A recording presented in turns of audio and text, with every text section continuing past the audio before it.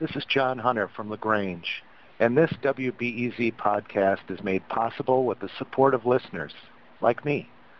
Send WBEZ some love by making a donation online at WBEZ.org. Thanks. Thank you, John. Well, I'm Jason Mark, and it's time for our weekly get-together, a little something we call the Best of BEZ Talk.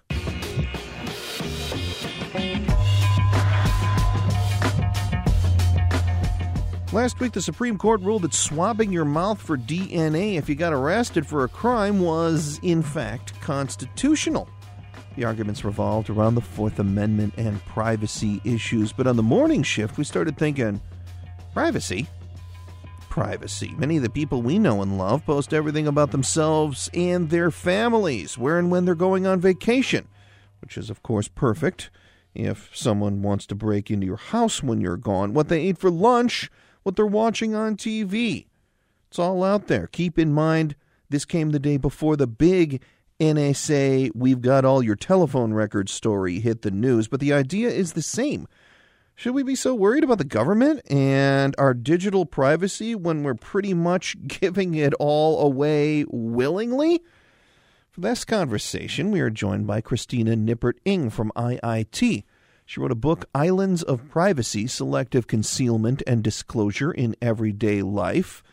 We'll also hear from Tim Akomoff, WBEZ's digital content editor. And, of course, since our shows are all about sparking conversation with you, the audience, let's start things off with a call from Charles. The minute you put pieces of information out there that can be used in a legal way or in any other kind of way without adequate safeguards against your own personal protection, there's no guarantee on that this. I can only reiterate what she's saying. It's an absolute no-no. It's an absolute violation of privacy and personhood and individual freedom, and individual privacy should be the mainstay which we go by, not conditions blowing in the wind. Legal considerations can change overnight. Thank you. Thanks, Charles. It gets back to, Christina, this expectation that we have. Right. The expectation for privacy relative to certain other people in certain contexts. And part of that expectation, certainly with regard to the Supreme Court decision, has to do with what I like to think of as the difference between the personal value of personal privacy and the social value of personal privacy. And one of the things that we know is that there is a value to the republic to allow people to have privacy, to publish anonymously, to be able to think without fear of surveillance, right? We don't have to go to 1984, although that's a fabulous example, right, of thinking about what is the impact of thinking that you might be listened to, watched, surveilled in any way, and what kind of effect does that have on freedom of thought, freedom of association, freedom to express yourself. Creative individuals know that you must have privacy in order to go into those places that challenge the status quo around you in whatever context. Tim Akomoff, as I mentioned, he's our WBEZ digital content editor. It sounds a little bit like as long as we have the choice, we do have this expectation that, yes, I want to be able to say things, do things without being watched or listened to by authorities. But once we make a choice, and we're talking about the digital world here, to throw ourselves out there, that's a little different because we are doing that ourselves. Someone else is not doing it for us, although that does happen now. Absolutely. Google Glass is a wearable technology that you wear as glasses and you walk around and it's got a little light on it that records. I saw a journalist yesterday put this on his Facebook that he walked into a restaurant yesterday and a man jumped up and screamed at him, "Take that off, shut it off. I know you're recording me all the time." Wow. So, it happens. You leave a digital footprint wherever you go, whether by choice and even more nowadays, not by choice. I ride my bike a lot, and I use a GoPro camera, and I often record my bike rides. And those recordings are picking up people all along the way. Sometimes they'll make their way to YouTube. Well, see, it's sort of has transcended, Christina, the issue of authorities doing it, where now we're doing it. And that example that Tim gave, that gentleman was pretty upset. Yeah, so, that's one of the interesting things about privacy to a sociologist, which is there are very few things that I can think of that are more social than the gift of privacy. If you do not want someone to have privacy, it's pretty darn easy to make sure they don't get it. But we have to agree amongst ourselves to gift privacy to each other.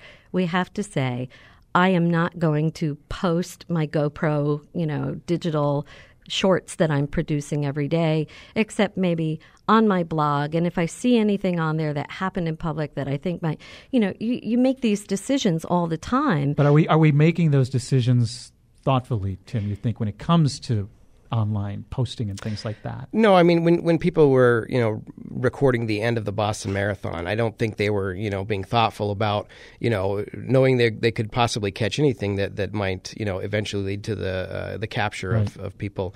But I think, like you said, you think about these things when you post them somewhere, and what's the context for it, and how am I putting this out there and displaying it for people. The context is actually really important because so much of this then winds up being fragmented, and you see only a tiny clip, which can mean anything to anybody.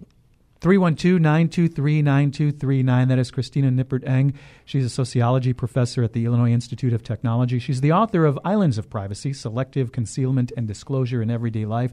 Also in Studio 6, Tim Akimoff. He's WBEZ Digital Content Editor. Let's take a call. Richard on line 2. Hi, Richard. Good morning. I'm just thinking, when I was hearing Lisa Lavas speak earlier about her activities online, it prompted me to think about the idea we've inherited in the West regarding the nature of perceived impartiality in both the justice system and journalism. Mm-hmm. And I think we might do well to rethink that idea for a few reasons. And it just seems like in the modern age, and the whole point of modern communication technology is the possibility of sharing information more freely. And, it seems to me like when you have journalists are among the people who are the most well-informed, and they're persuaded that they should not contribute to the public discussion using their opinions. And it seems like improvements could be made to our society's healthy functioning by encouraging wider participation of both quote-unquote ordinary citizens as journalists and journalists as active participants in civics. Thanks, Richard. Thanks for your call. Yeah, I think that one of the issues that our caller just raised is the fact that these media that we have are designed to publicize what we think. They're designed to put information out there and to connect us in ways that, of course, we want to be connected. Unfortunately, they're not designed to protect our privacy at the same time. And they're also designed to put us out there in ways that, in hindsight, we wish we hadn't done, right? So that's the issue where in one context you post something on Facebook, you're thinking about a group of friends that you might have, and isn't that funny or isn't that amusing?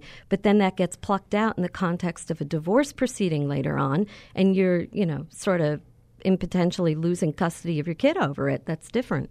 What do you think about the caller's thoughts that, this breaking this sort of wall between journalism expert, Tim? I think journalists can operate more in the area of expertise and deliver their expertise. And I think a lot of journalists fear putting their expertise out there in a way that might come across as opinionated. I still think it's important that journalists don't put their opinions out there. I think, when there's unrest in Egypt, I'll often go find NPR reporter Andy Carvin to see what he's saying, because he's become an expert on social media and unrest in the Middle East. And I trust his reporting on it. He's an expert on it. So he can tell me facts directly, from his reporting. But if he starts to talk about, in an opinionated form that, maybe this unrest shouldn't be happening because of this, I would still think that's not a good thing for journalism. And so in a sense, he doesn't want to reveal that private part of him. I read a blog post last night from a blogger who's got a blog called Citizen of the Month, and it kind of talked about in support of lack of privacy. Interesting take. And he joins us now on the line. His name is Neil Kramer. Hi, Neil. Hi. So I was just talking a little bit about your post, and I thought it was an interesting take in that, that there should be less privacy out there in a way. Yeah, well, of course, these are two different issues, as your other guests talked about. I mean, one is privacy being used by others. I'm not for the government or even Facebook using our data, and that's definitely like an issue that concerns me. But I've been a blogger for like 9 years now, and I'm on Facebook. I take Instagram, like many of us. There's also the issue about exposing ourselves on Facebook, and to me, there's a certain positive element to this. I mean, we just think back of like President Clinton, with his famous like he didn't inhale. Uh-huh. And it really wasn't that too long ago, but it almost feels like 1950 now, because everyone is like on Facebook exposing, talking about their lives. And a lot of taboos have just sort of disappeared and will disappear as the next generation grows up on this. So, Tim, do you think what Neil's saying is that is a good thing? It's sort of giving us a chance to say, hey, we've all done this stuff, and let's talk about it. Yeah, I mean, it's interesting. Controversy basically dies down faster these days. And I think partly because controversy crops up quicker. There's so much being posted every day that, even privacy, infringements. Look at when Facebook makes changes to their privacy. People complain about it for several days, and then it just quickly, goes away. And pretty soon we're not having that conversation anymore. And I think, whether or not it's a good thing or bad thing, I don't know. I think that we've always been a village. We're just a big village nowadays. We've always sort of shared this stuff. Social media gives us the ability to share it more easily. I think I think it's absolutely right about the 50s.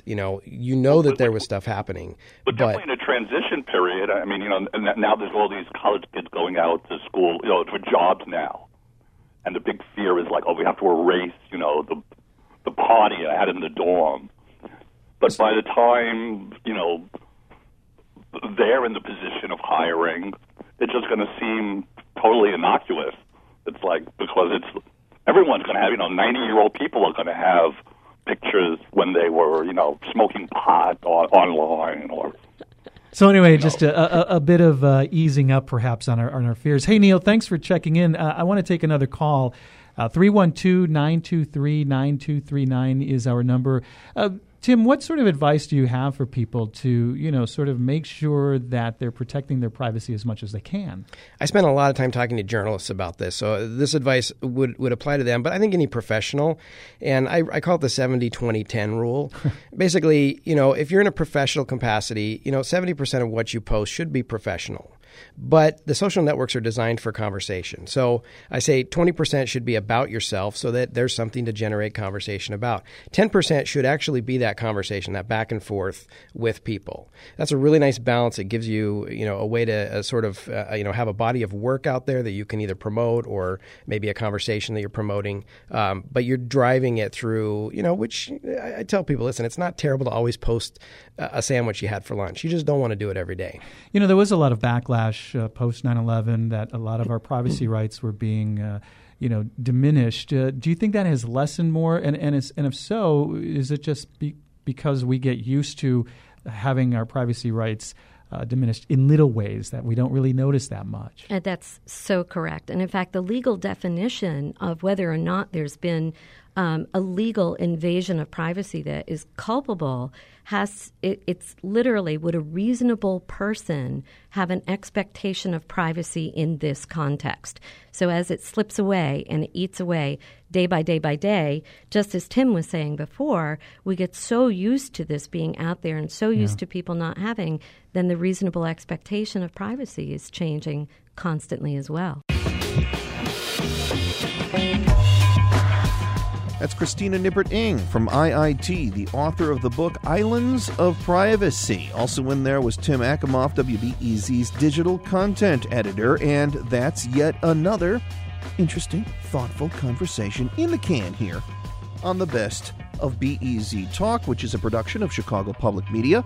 Talk programming on WBEZ is produced by Carrie Shepard, Eileen Heikkinen-Weiss, Steve Bynum, Becky Vlamas, Alexandra Solomon, Joe Dassault, and me, Jason Mark. The executive producer of WBEZ Talk programming is Justin Kaufman. Subscribe to this and all of our podcasts in iTunes. When you get there, Give us a rating. Give us a review. Thank you very much. It helps, and it'll be very, very quick. You can also like us on the Facebooks. Follow us on the Twitters at WBEZ.